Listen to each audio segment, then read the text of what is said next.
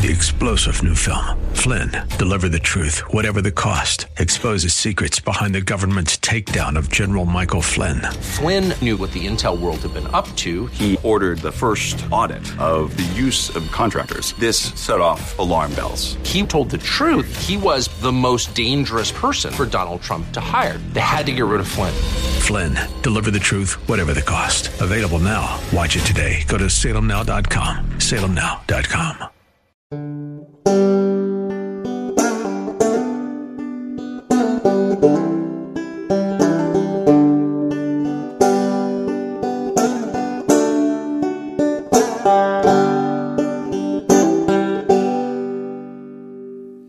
All right, you guys, welcome back to Some Sanity with Morgan Zeggers. We're going to get right into it because news is breaking. I just turned the microphone on so I can frickin' talk about this and get it out as this story is being announced. Biden just announced a vaccine mandate for companies with more than 100 employees, and this move could affect as many as 100 million Americans. I want you to first put yourself in the shoes you were in March 2020.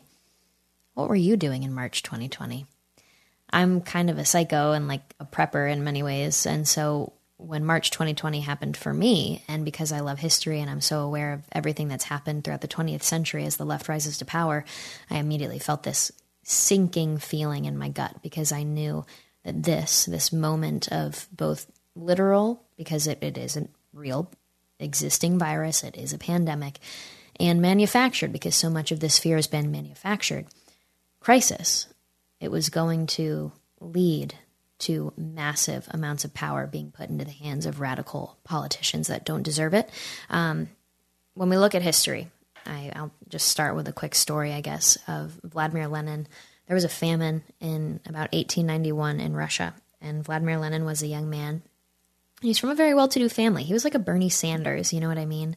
So he's a Bernie Sanders type, where Bernie Sanders has 3 homes, he's a multimillionaire, and he goes on stage and he rails against multimillionaires and people that own multiple properties and all the stuff that he pretty much embodies. And so it's pretty hypocritical. But Bernie Sanders wants to be known as like a hero of the working class, a man of the people, you know what I mean? Vladimir Lenin was pretty much the same. He also was from a pretty well-to-do family. He also had a lot of money and resources compared to the rest of the people in his time. And when the famine hit in 1891, he did not help. Do you want to know why he didn't help? It's because he was a student of Marxism. He was a student of radical leftism, and he had plans to enact those crazy leftist radical ideas like communism in the country of Russia. He had plans to do so, and he was later documented. I watched this really cool documentary. I wonder if I could find it, because it'd be cool to let you guys know about, and maybe we could react to it together. But there was a documentary where sources were talking about how it's proven Vladimir Lenin had spoken about this moment. And he said, yeah, I mean, people were dying because numbers show millions of people probably died in this famine, but numbers back then are pretty sketchy, so you can't really trust what you see. And it wasn't exactly documented. So either way, he says, like, yeah, people were dying in my community and starving. And I just, I don't know, I didn't really want to help anybody, and I specifically decided not to because I knew that for them to want to embrace my radical plans for the future, my massive changes that I wanted to bring, they'd have to be pretty scared. And he specifically says, I needed them to feel desperate. I needed them to feel unsure and insecure of what was waiting for them in the future, so that it would put them in a mindset of being willing to embrace things that they usually wouldn't accept. And so what happens when people are scared and unsure of what's coming, and they don't exactly feel safe about what the future holds? They strive for a sense of normalcy, a sense of security, no matter how crazy the ideas are of what would be necessary to provide them that sense of security. And so radical ideas become normalized in times of crisis. And what do you know? Vladimir Lenin knew it, and look at us now. And so Before, when I used to give speeches before COVID-19 and the pandemic on college campuses and at political conferences and stuff, I would usually talk about the 3 tactics of the rise of the radical left throughout history. Usually they start distorting language, removing cultural aspects of society, and they do this all to control the narrative and control the population. So they change the meanings of basic words, they eliminate parts of history, they rewrite parts of history, and what do you know, they start to craft their own narrative about what happened and what's going to happen in the country. So that's one thing.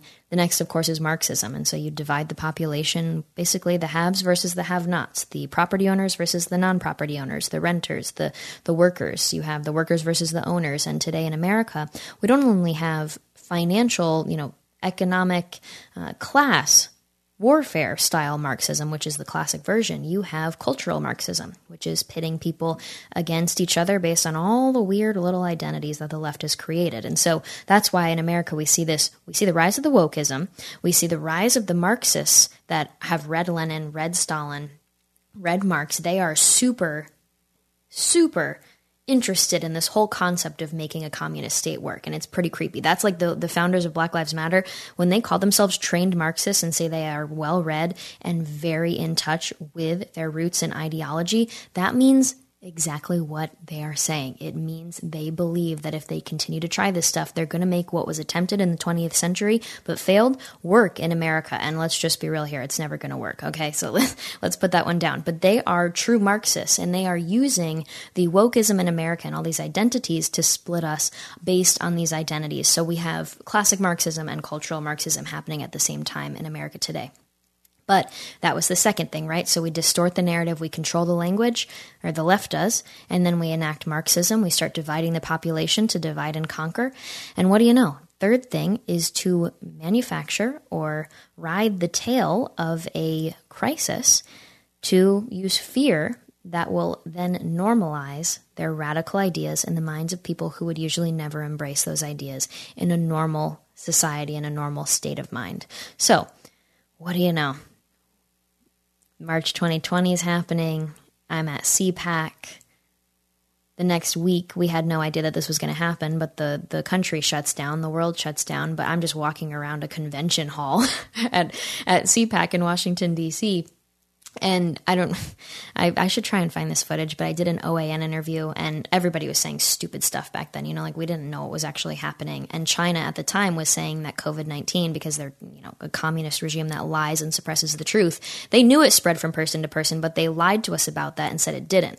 And so all of us in America, everybody worldwide, we're thinking, oh, okay, this isn't really a big deal. And multiple politicians had said that. Even Nancy Pelosi herself was going to Chinatown and saying, stop being racist against Chinese people. Show up to Chinatown. Everybody come on down. Stop hating Asian people.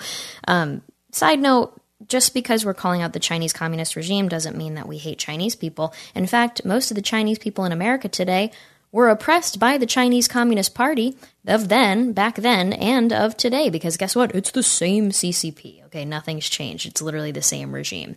Sorry, I could really rant about this forever, but I'm at CPAC and I do an OAN interview, and it's one of those things where they were like, we want it to look cool and on the ground. So if you could stand in the front of the hallway and have all of the people behind you, it'll show that you're, grassroots and at the convention. And so the TV camera is in front of me. All of the conference is behind me.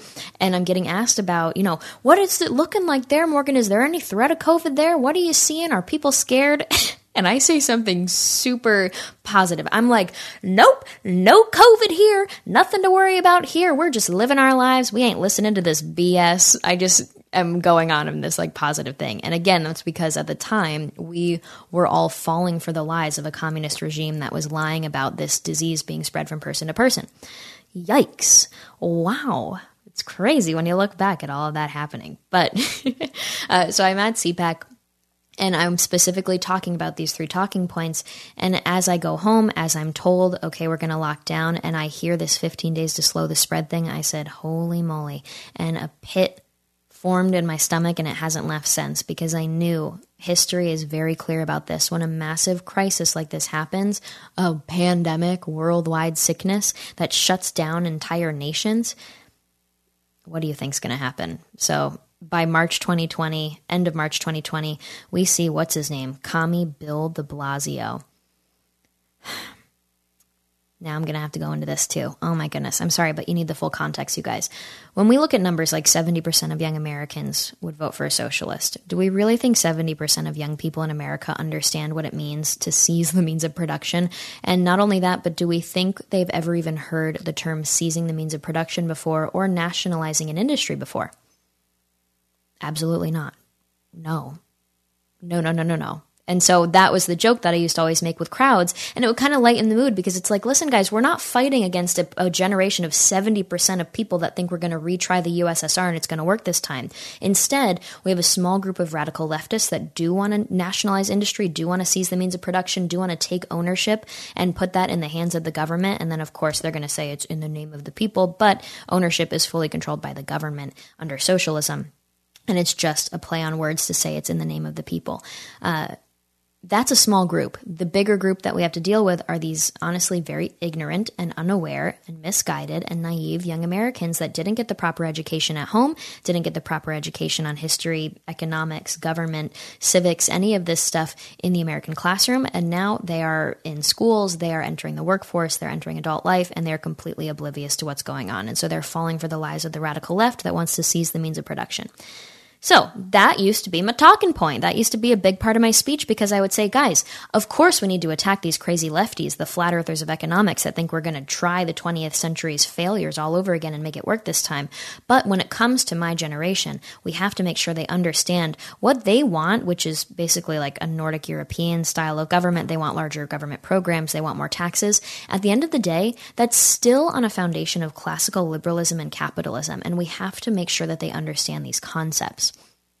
So I would talk to them about that and how we can message to these two different groups in an important way. We can deepen the understanding of my generation so that we stop rejecting the great American values that have gotten us to this place of true progress, not leftist progress, which is actually regress. That being said, let's put ourselves end of March 2020. Little Miss Morgan Zegers, who has my clear talking points, I say the same thing to every crowd because I'm super confident in it. I'm watching the news. And I'm pretty pissed at this point because I'm stuck in my house and all my speeches are canceled at this point. And I'm starting to think this is not going to go over well. I think we're going to have more than 2 weeks. And I'm with my mom and we see on the television Bill de Blasio saying this is a case for nationalization of industry in America. Holy moly. You guys, it was the first time I have ever heard an American politician say nationalize, nationalization, seize the means of production, that kind of communication and that kind of rhetoric on national television. I mean, the mayor of New York City, a national figure, truly. So much power. The economy of New York City is just massive. And he's on national TV saying the words nationalize industry. That was a huge, huge step for the radical left. But as soon as I heard that, I said, that sucker, that guy, I knew this was going to happen. They were going to start normalizing their crazy ideas that normally we would never embrace. And what do you know? It's exactly what happened. What happened next? A couple weeks later, we're in April 2020. Guess what happened? Do you guys remember? AOC and Ilhan Omar and the rest of the squad, they started coming out with talking points that said stuff along the lines of, if we had Medicare for all, we'd be saving lives right now. If we had already had Medicare for all in place, we wouldn't be facing these shortages in hospital beds and all of these problems that we're going through right now because of the pandemic. If only we had Medicare for all, we'd be in a better place to fight the pandemic and we'd be saving lives. Womp womp. And so at first I was pretty annoyed, but then I said, I'll give them that because this is a health problem and they're bringing up their own talking points and policy positions about a health problem. I see it. I respect it. Okay. I'll give them some room, but oh no, it didn't end there. Remember what I said? The radical left will use moments of crisis to normalize their radical policies that would usually never be embraced. So what came next? Then we started hearing from the left, the squad, and AOC that if we canceled student loan debt, we'd be in a better place to fight the pandemic. If we actually had free college for all, we'd be in a better place to fight the pandemic. And what happened next? If we canceled rent, if we had an eviction moratorium, we'd be in a better place to fight this pandemic. If we had national rent control, we'd be in a better place to fight the pandemic. And it just went on and on and on. And it was like a tale as old as time. They just followed the book of how it's done. And I'm not surprised. So that was all first couple months of the pandemic. It's now what? September 2021. And we have people DMing me on Instagram saying, but Morgan, maybe I should just comply with these new rules because then I don't have my job anymore. And that's what I want to talk about now. When do we hold the line? When do we even draw the line first and then hold it? Where do we just stand up in this fight and say, I'm going to start having some dignity? This is never going to end until I stop it myself. A lot of people say our founders would never have put up with this. Our founders were pretty bad ASS. Imagine men coming together and saying, I know I'm pretty much going to get killed for this, for even signing this document declaring independence, but I'm going to put my name down. Imagine being controlled by another country and secretly meeting and saying, what if we waged war and fought for our independence as our own country? And then when we have all this land and all these people that we have to then take care of, what if we tried to literally make a free government controlled by the people and not authority or force? What if we literally tried that?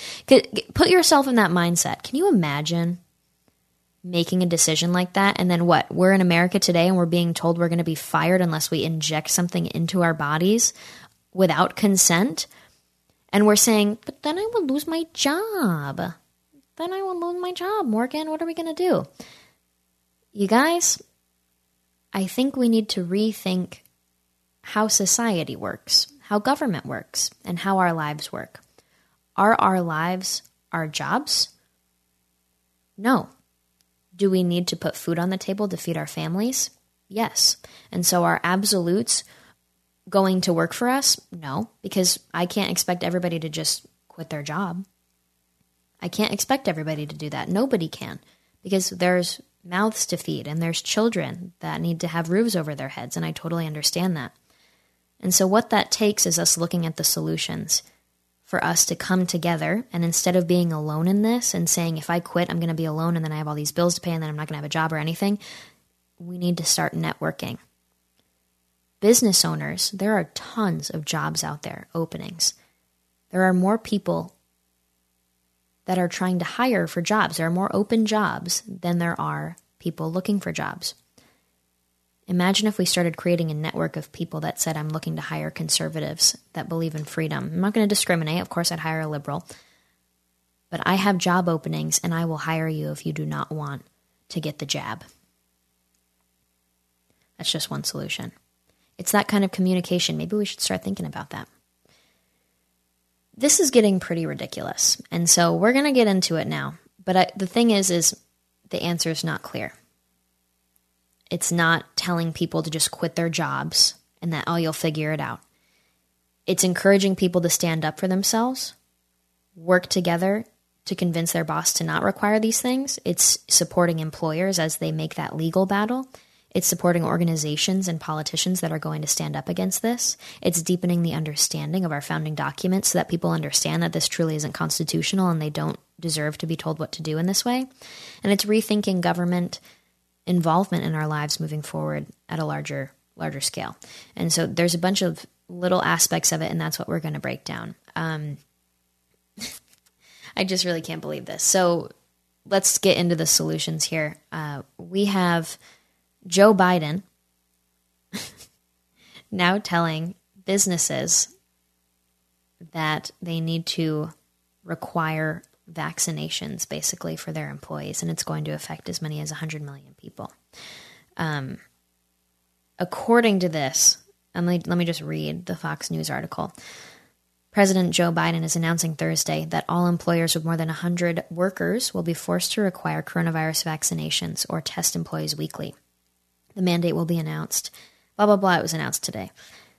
The expansive rules mandate that all employers with more than 100 workers require them to be vaccinated or test for the virus weekly, affecting about 80 million Americans and the roughly 17 million workers at health facilities that receive federal Medicare or Medicaid also will have to be fully vaccinated. Basically, what's going on here is you probably wonder, how can he do this? It's the bureaucracy, okay? And so OSHA, I can never pronounce this right. OSHA? Asha? I say Asha. I'm the worst with pronunciations. Biden will have OSHA make a rule requiring employees of companies to be tested. Do you see what he's doing there?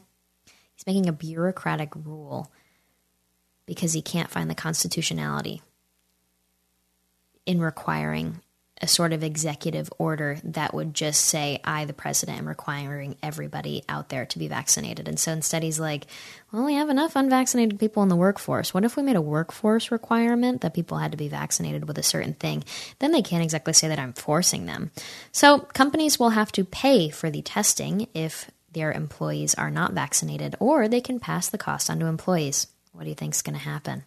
Biden is also signing an executive order to require vaccination for employees of the executive branch and contractors who do business with the federal government, with no option to test. Instead, that covers several million more workers. So there's no option for testing if you are an employee of the executive branch or a contractor who does business with the federal government.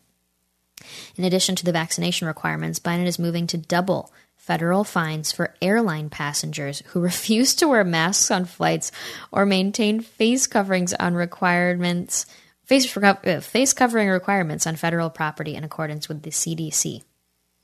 Doubling the fines. I've never seen anybody actually fined on airplanes. I wonder if have they done that? We've got to look that up. The rule would also require large companies provide paid time off for vaccination. This is what I never understand why they do this with elections as well. They're like, we need to make sure that it's a paid time off thing for people to be allowed to go leave work for the polls. That's not going to change much. I'm sorry. It's not going to change much. But it's these things that look good on paper and it makes them feel good. You know, they're kind of leftist lunatic progress. Let's see. According to Forbes, businesses that refuse to comply with the mandate will open themselves up to hefty fines, nearly $14,000 per violation. And in July, White House Press Secretary Jen Psaki told reporters that a federal vaccine mandate was not the role of the federal government. Womp, womp. So, okay. So that's that. My DMs, this is why I came on to do this. My DMs are freaking full of business owners and employees saying, I can't afford the fines. I'm a business owner and I can't afford the fines. And then the employee is saying, I need to put food on the table. What am I supposed to do? I completely understand the struggle. Okay, I get it. It's not an easy answer. I'm not going to tell you right now, quit your job. Okay, don't comply. Quit your job. It's not going to work. So we need to make an action plan. We need to get a little bit more coordinated. And I'm not going to have all the answers for you, but I'm at least going to try and get you guided in the right way so that you can start these little activism hubs in your places of employment and in your communities. Here we go. So, there's two ways that both need to happen. One is massive noncompliance, massive amounts of it, massive amounts of noncompliance around the country. Do not comply. And the only way we can really make this happen is if it's with numbers. There's power in numbers. The second thing that we can do is coordination and action at the state, local, and community level. So we'll look at two pathways. Okay, and I should preface this with saying that, like, you guys, there's going to be a lot that comes from this. You know, the moral arc of the universe is long, but it does bend towards justice. But this is really a fight for the long run, and it starts here with these small little steps. So this is just basic 101 of what you can probably do in your own life to get started. And check back in with me. Feel free to message me. I'm going to try and answer everybody if you're going through individual problems. But really, like, take on the mantle. Don't wait for someone else to do it, because nobody else is probably doing it. That's what I've learned for most of this. Like, I always think, oh, maybe somebody probably already has that idea. Somebody's probably already doing it. Nope, for the most part, unless you act on it, nobody else is going to do it. And so this is one of those situations where I need you guys to step it up in your own lives and figure out, how can I become more of a leader? So, solutions in terms of mass noncompliance.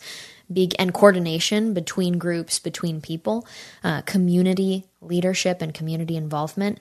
Let's talk first about employers. So employers, you probably have a legal fight in this that you can band together. You have a little bit more power to flex in the legal aspect because you're the one that's going to have that fine placed on you for requiring something very invasive of your employees. There's going to be groups out there that will probably be able to coordinate this and actually help with the legal battle or even wage the legal battle, and then you'll just be a part of it. I don't know the groups yet. Let me just look into it and I will check back with you, but start doing your own research on this of how you can join in because, again, there's power in numbers.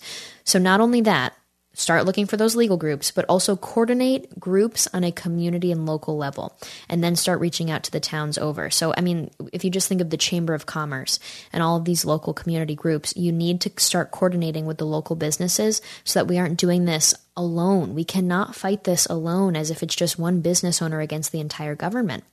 We need to start coordinating and making it very clear that there are X number dozens of business owners in this town that are saying we refuse to do so. When you times that by how many towns are in a county and how many of those towns are in a state, and then you send that kind of information to representatives and to people with power, it really does make a big difference.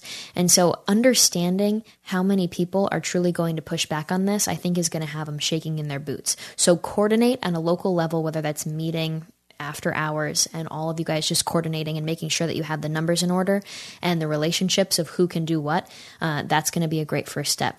Again, power in numbers. So business owners need to band together and also communicate to your employees the fact that you are not going to require this from them and that you are going to be stepping up, because you being a leader in that sense, you being a thought leader, is going to give them the courage and the confidence and, honestly, this sense of security that they need, because everybody's a little freaked out right now. This is all about us just being able to continue our lives and put food on our table to provide for our families.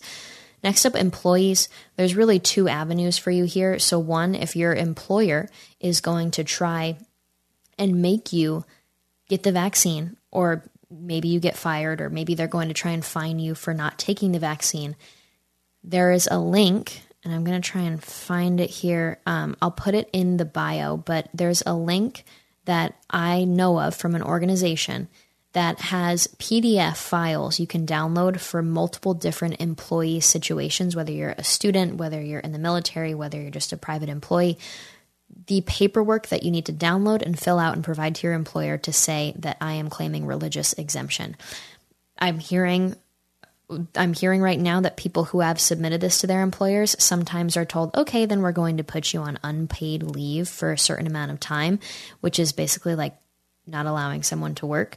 If that happens, reach out to me and we'll work around it. I'll keep you updated on if I hear any other solutions on how to get through this one. But that's going to be if your employer doesn't require it. Not only do you need to be providing them that religious exemption via the PDF, and I will link it. It's linked on my social media as well. You need to be working with the employees to let them know that this is unconstitutional and that when this is tested by the courts, by the American justice system, judicial system, it will be hit. It will not last. And so what they're doing right now, these fines and this attack on our employment, it is not constitutional. And like I said, the moral arc of the universe is long, but it bends towards justice. That's the hard thing about being in America. Nothing crazy can really happen to us. It can happen for the short term because some people have that power to be able to do something that's wrong. Our system will eventually check them. They will be checked and held accountable and stopped, but it's going to be a long time. And that's what's so beautiful and frustrating about our system. That's what's happening right now. A good example, Ron DeSantis. I mean, after people were fined in Florida and, given like these weird charges for not wearing masks or not social distancing or keeping their businesses open during the initial stages of the pandemic, he went back and he said, this is insane. I can't believe this even happened. I'm dropping all charges and fines against anybody who had, violations of COVID mandates and restrictions. And that's the kind of leadership we need, but I'll get to that in a second. So what we need to be doing here is understanding that this battle is long-term. People that are scared right now of like, oh, the fine, even business owners, you're scared of the fine or you're scared you're going to get fired. You are righteous.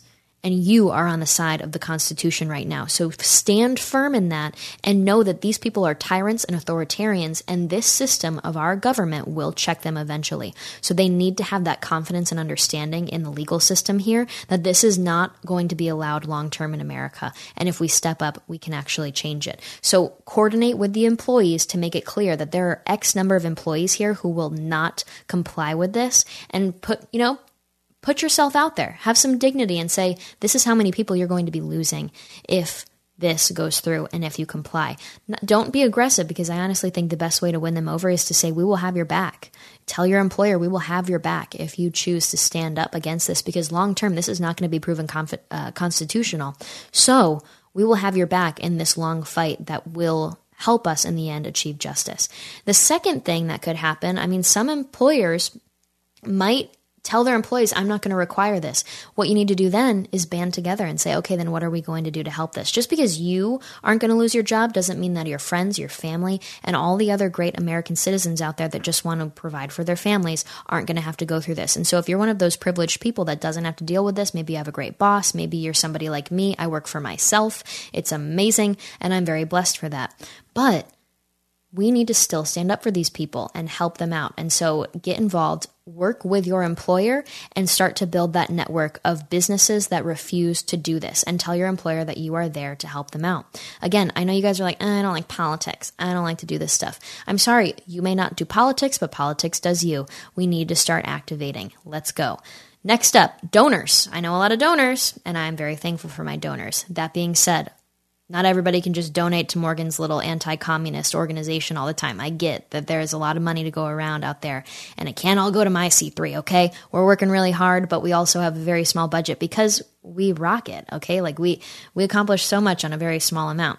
That being said, I know there's a lot of money to go around for really, truly worthy causes like this. There are so many good causes. Right now, I need you guys, donors, to be allocating your money to two different things: organizations, legal organizations that are going to provide legal financial support and legal guidance and actual legal case support for businesses that are going to be going through this and employees that are going to be going through this to fight this in the courts, because that's what we need right now. So allocate your money there. Second, allocate your money to politicians and to actual future potential candidates that are going to do what Ron DeSantis did, which is stand up against these crazy COVID mandates the way that DeSantis always does. But like I mentioned earlier, he went back and he said, I am not allowing these people to be fined or charged with anything for obstructing or, breaking these COVID rules. And so if a politician or a candidate tries to get your money and tries to get your support, this goes for voters too.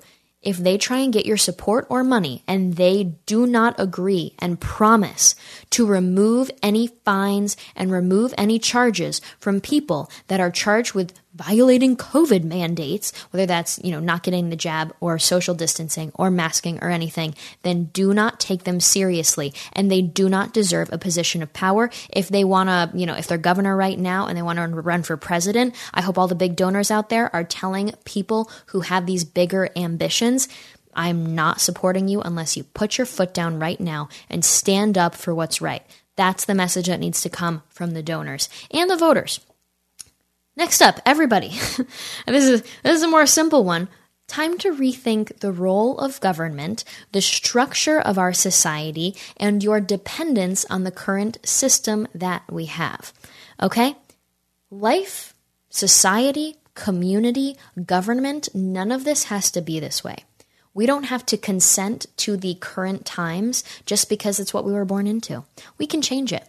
Okay? So for me, I love education. I love babies and kids and all the things. And I love teaching and I love history. And I'm a nerd about all of it. And so for me, I have a deep passion for education. And I think government schools are indoctrination hubs. It's not public school, it's government school. And we will never, ever be able to trust the government and send our kids to government schools to be taught properly about history, economics, policy, civics, any of that stuff. How stupid were we for the last few decades to have thought that we could have done that? Absolutely not. And it's really led to such a demise of our country. So that's one of those things. Rethinking education. For me, I'm homeschooling my kids. I say that all the time. I'm going to homeschool my kids. I can't wait to do that. Honestly, I get all excited about it. But other options are out there, okay? So, and I've talked about this before in other episodes. I'm going to homeschool my kids, but I understand not everybody can do that, okay? So there are also homeschool hubs. You can try and get your kid into one of those group circles where there's like a teacher that is hired by parents. A few of them pay in, and honestly, when a few parents pay in a small amount, the teachers literally paid more than they were for public school. So it's pretty funny that that's all it takes because public school teachers are paid so little. So it actually ends up being beneficial to everybody. There are private schools out there that you can trust that are more affordable. There are opportunities for financial assistance in that case. But most importantly, school choice is very needed. And what we see at a legislative level is the radical left trying to make it as difficult as possible to get your kid out of public school by fighting against school choice, by fighting against homeschooling, and all of the other alternative schooling options out there. So there's a reason they're fighting against that. It's because it cuts the teachers union's power, really chops it at the knees, and it also takes your kid out of the government indoctrination hubs. So I personally encourage you to rethink education. But here's the thing. If you can't get your kid out of public school, that's fine. I went to public school. But I want you to challenge yourself to dedicate time and say, if I have 24 hours in a day, perhaps I should be allocating an hour or two to discussions with my child about core situations and topics and subjects that I don't trust the government to teach them.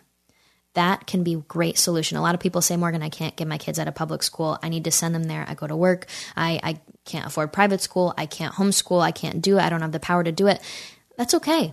But when it comes to history, when it comes to politics, when it comes to American culture, I really, really hope that everybody out there, especially if your kid's in public school, dedicates a couple hours every day to just talking with your child about what's going on and about the core values that make up America and what's going on around the world versus what goes on in the land of the free. So that's one solution for you. On top of that, when we talk about rethinking education, we can also rethink community involvement and leadership. And that's what we're going to start seeing with the rise of organizations, businesses, and employees working together to coordinate and say we're going to reject these COVID mandates. So that's that. Like I said, there is the religious exemption. So I'm going to include the link. If you can't find it, go to my social media, and I have it linked on my Instagram to get the religious exemption PDF. Next up, though, you guys, we're going to be talking about what can you do other than coordinating at a local and state level, and that is actually looking at the government and the system that we have here, which is quite beautiful. We have a federalist system for a reason, and I have an exciting project coming up that's really focusing on the Federalist Papers. And I talked about it, I think, in a previous episode, but for those of you guys who don't know, when we needed to ratify the U.S. Constitution back in the 1780s after the Revolutionary War, a couple of the states were against ratification of the Constitution. And so Alexander Hamilton, John Jay, James Madison, they got together and they wrote 85 essays in favor of ratifying the U.S. Constitution. And they released each paper in the New York City newspapers to try and convince the people of New York State to vote in favor of ratification. And they said they did it because they believed that the people had the ability to educate themselves, to want to learn, and to read these papers and then fully get an understanding of what they were going to be consenting to by ratifying the Constitution. And not only that, but they would be excited to do so because they would have this reverence and admiration and love for the document by the time they were done with the papers. So that's what I have right here. Each paper basically goes through a concern or a problem that they were either facing at the time with the monarchy that they had just been in, with the Articles of Confederation, which was the first attempt at American government, which was not exactly doing very well, and with just what was in the Constitution itself that seemed a little concerning. One of these big aspects was balance of power, separation of power, and providing a check. So to get started, I just want to let you know, in Federalist Paper number 1, just this beautiful sentence right here, Alexander Hamilton wrote Federalist Paper number 1, but they all wrote the essays together or separately, and they put them all under one pen name called Publius. Because if they're all 85 were written by Publius, it wouldn't be like, oh, Hamilton said we've got to do this, and I kind of like Hamilton, but I don't really like him, and I have these problems with him. It wasn't like, this politician's telling me what to do. They designed Publius to be this guiding figure that had the nation's best interest at heart, that had the people's best interest at heart, and truly wanted them to understand. And so it was very smart what they did there by signing off with Publius.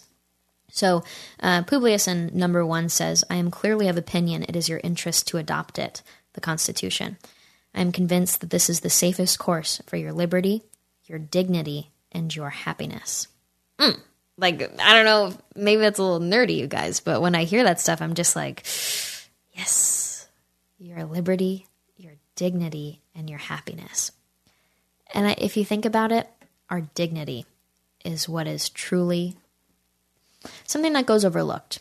Our liberty, our freedom is under attack, of course. Our happiness is under attack. We can't even live our basic lives and provide for ourselves. We don't have the pursuit of happiness right now, and we can't even go to work unless we listen to what the government says. But truly our dignity, because it's like we're being poked with a stick. How long can we get poked by this stick until we start to stand up for ourselves? How much of our lives are we willing to give up before we just finally say stop? I'm going to live my life with dignity. I'd rather die on my feet than stand on my knees. And I'm not saying that in an aggressive way, just figuratively. But that even goes for the community involvement, the first section of solutions that I provided you guys. Employees, employers, parents, students that are worried about what's going on. Think about your dignity. Ask yourself, is this specific job exactly what I need to be doing in life? Or is there a greater purpose for me? And is that greater purpose going to be found after I stand up to these tyrants and chart my own path in life instead of continuing to comply? Because guess what? It's September 2021. How much worse do you think it's going to get? I laughed so hard at all the people that were like, they were like, oh my God, it's New Year's Eve, 2020. I'm so glad 2020's over. Like, hello, it's just going to get worse. Welcome to 2021. The year is going to be worse than 2020. What do you know? I'm sorry, but that was a pretty obvious one, and I just thought it was funny to see those memes. Everybody's excited about 2020 ending. I'm sorry, it just doesn't end on December 31st. It only continues to get worse. So when we talk about our dignity, we need to fight back on it. But like I said, this was in Federalist Paper number 1. In the Federalist Papers, it is so incredibly important to have this balance of power. And what they argued for is that we need to have a centralized form of government in the essence of a very tiny, small federal government in Washington, D.C. But the states were really where the money's at, the power's at. It's where the people's power is. Because that's where they can be more individual and more free. They can be testing grounds for certain policy. They can be unique. No state is going to be the same as another one. They have different markets, different economies, different products to sell, different factions. That's a whole other lesson of the book. But getting these states to cooperate and work together was the goal of forming a union. The goal of forming a union wasn't to create this massive bureaucratic hub of authoritarianism that we have in Washington, D.C. right now. And I just did an interview with Congressman Andy Biggs from Arizona. He's the chairman of the House Freedom Caucus, and that's with my upcoming project that I have. But he was telling me, Morgan, it was called a federal government because that's what the goal was. It was supposed to be the states in a federation together, and then a small federal formation that would keep them all coordinating together, keep factions from fighting against each other, and instead of fighting against each other and having adversities, we would be encouraged to cooperate and work together to benefit everybody. But he said it's no longer a federal government, it's a national government, because they are not complying with the intentions of the Constitution. And we saw that was something where Joe Biden ignored the Supreme Court about the eviction moratorium. Joe Biden is now ignoring the Supreme Court about the abortion ban in Texas. We're seeing these massive obstructions of something that we've always kind of put our faith in. And it's really fascinating to see, but also unprecedented. So I don't really have much to say as we watch it all roll out. But back to the whole purpose of this is President Biden today, when he announced this completely authoritarian concept of making people get fired if they don't get the vaccine. He said, if they'll not help, if these governors won't help us beat the pandemic, I'll use my powers as president to get them out of the way. Somebody needs to tell Joe Biden that he doesn't actually have the powers to get the governors of those states out of the way. That's the intention of the American Constitution. The executive branch of the federal government does not have the power to tell governors of states to get out of the way as he mandates unconstitutional measures. The solution here, again, I'm going to go back to the quote, the moral arc of the universe is long, but it bends towards justice. The fight here is going to be to prove and stop a man who's acting unconstitutionally by using the measures of the Constitution and of the government. And we've got to be a little bit patient, but we have to start making the framework for this. What's required is for the states to start pushing back against the federal government on this. If you're in a blue state, this is going to be harder. And this is where it comes into what states do you really want to be living in right now? This isn't just about, California's expensive, New York State's expensive to live in. This is a matter of, do I want to live in a blue state? Who cares how expensive it is if the leaders are not going to protect me from tyranny at the federal level? That's the intention of the Federalist Papers. That's the intention of the Constitution. Don't think about blue state versus red state as, it's expensive. Cuomo sucks. Because that's, I lived in upstate New York growing up. This is a question of, do I want this leader to be representing me when it comes down to me needing state-level leadership to protect me from a tyrant at the federal level? That's what this is. State power is going to be the fight leading in, but not only that, local level. Local leaders have just as much power in many ways to protect the businesses there, to stand up against the higher levels of government, and that's going to be very important. So somebody needs to make it very clear, and somebody will, many, many people will, make it very clear to Joe Biden soon that that's just not how it works. That's just not how it works, folks, as he would say. So I guess I'll wrap it up now, you guys. When we are going back and forth on, this seems insane. Everybody's just yelling behind a microphone. I don't exactly know what to do. I'm going to lose my job. I need to feed my kids. I can't pay the fines. All of these questions, this is just going to continue year after year after year until we stand up, and now's the time to stand up. This cannot happen anymore. Massive levels of noncompliance are needed to fight back, and state-level action is also needed. Local-level action is also needed. And so please consider all the things that I have said. Okay, so I want to close this off with a little lesson. I would be remiss to not include this, you guys. When we talk about, socialism never worked before, meh, which is usually the reaction from conservatives when they hear young people in favor of leftism or socialism, right? We hear a lefty say they want socialism. We hear a young person that has no idea what it is say, oh yeah, I'm a socialist. And we go, you idiots, socialism's never worked before. Go try out Venezuela and I'll buy you a plane ticket to go experience it. So we have our basic talking points, right? What do they actually do? And so I think it's really important to understand why socialism doesn't work, and we have to explain it to people of why socialism has never worked before. This is a really great example.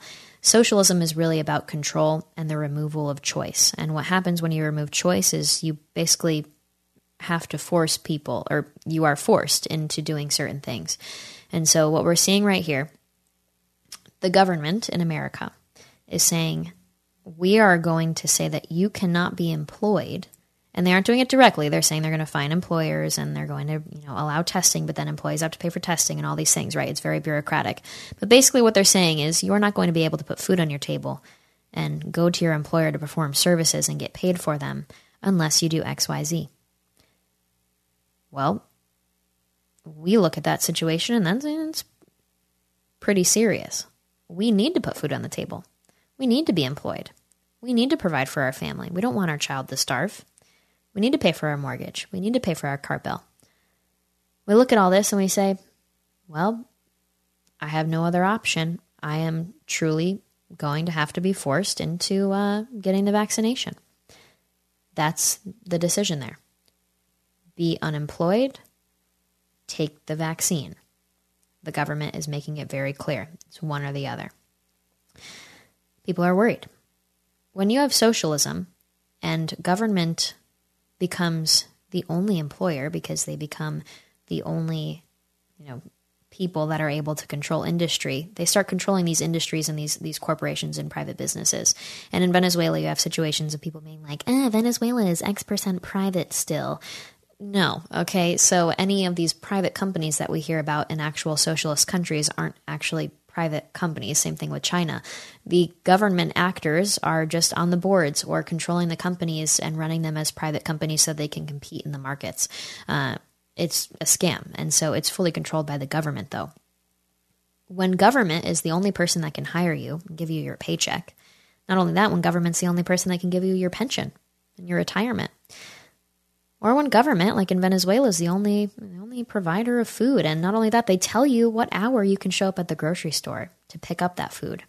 In Cuba, if you walk out into the ocean, I've heard multiple testimonies from people who have lived there over the last few decades. If you walk out into the ocean and pick up a lobster and bring it back to your home to eat it because everybody's starving there, what happens to you? You get thrown in political prison because you just stole from the government. Those lobsters are only for the restaurants that serve the tourists. When the government's the only provider of food, pension, pay, what about health care? When the government is the only provider of health care, yikes. And the list goes on and on. What about education, higher education? That's another great one that we hear from lefties in America all the time. Oh, wouldn't it be great if government provided it for us?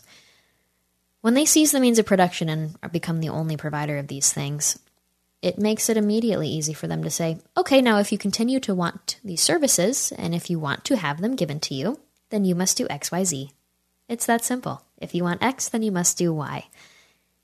There's a really interesting story that in Venezuela, the HR offices, they aren't there to, monitor sexual harassment cases and workplace harassment and make sure that everybody's getting along in the office, all that good stuff. They don't hire people. The HR offices in Venezuela, and the companies and the government offices, they're there to monitor the people. They see, was this person wearing enough red in support of the Communist Party this week? Does this person have a picture of Che Guevara in their office? And if not, why not? How dare you? How come you weren't at the last protest last weekend in favor of the socialist regime? Why weren't you present? I'm going to have to mark that down and report back on that one. When they start doing these things, you have to do whatever they expect from you in order to receive the services. And unfortunately, the services the government is providing are really necessary to continue to live. Food, healthcare, shelter, retirement, pay. That's why socialism doesn't work. It's because it leads to this massive issue of authority over the people. It removes all aspects of choice. And it basically forces people into doing whatever the government wants them to do in exchange for the basic aspects that keep a life going. So that's what happens when you give government control like this and when they're able to hold things over your head. That's what's happening right now with them saying your employment is now going to be held over your head unless you agree to get this vaccination. So that's why socialism doesn't work, because it just takes away the dignity and the freedom of the people. And people deserve more than that. Not just in America, but worldwide, people deserve more than that. And so that's why, I may sound a little harsh when I call people flat earthers of economics. I may sound a little aggressive when I say, fine, if a communist wants to tell me to F off, good, I don't give a crap. I may sound a little aggressive with it, but it's because their ideas aren't just dumb, they're dangerous. And I don't have time for dangerous ideas. Not only that, I don't have time for it, but I also want to smush them like a bug in America and get them out of our society immediately. Those ideas it's not that I want to force them out, it's that I want to beat them in the intellectual arguments and make sure that they don't live on in America. So that's what we're working on, and I'll keep working on it. But I appreciate you guys. I hope this helped you a little bit understand the fight that we're up against. Again, community involvement and organization in your office spaces, in your community, in your state, and then also state level and local level government intervention to fight back against the tyranny at the federal level. I'll see you guys later. Stay tuned for next week's episode. Maybe I'll do a Q&A. If you have any questions, send them in. And God bless. Love you guys so much. Bye.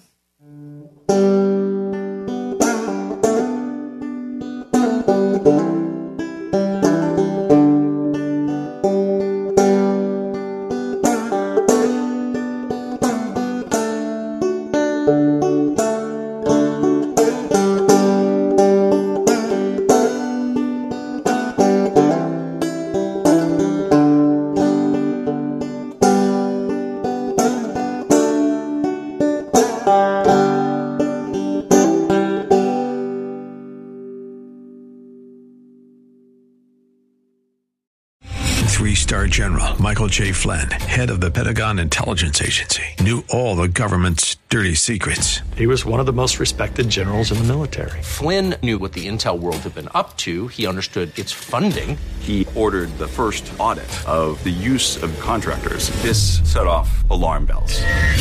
The explosive new documentary, Flynn, Deliver the Truth, Whatever the Cost, uncovers the facts behind this scandal. Flynn told the truth. He was the most dangerous person for Donald Trump to hire. I find out the worst enemy that I'm going to face in my life is right here in America. They took my assessment and they wanted me to change it. And I was like, I'm not changing it. They had to get rid of Flynn. With in-depth interviews, archival footage, and never-before-seen personal records of the man behind the headlines. I just felt like I was drowning. Flynn, Deliver the Truth, Whatever the Cost. Available now. Watch it today. Go to salemnow.com. salemnow.com.